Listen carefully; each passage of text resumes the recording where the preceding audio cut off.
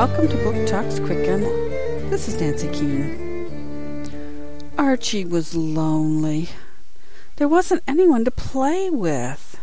He longed for someone to throw a ball that he could catch. He just wanted to be a dog with a friend. Then the family promised him a surprise. He waited all day, but when they came back, nothing seemed to be for him.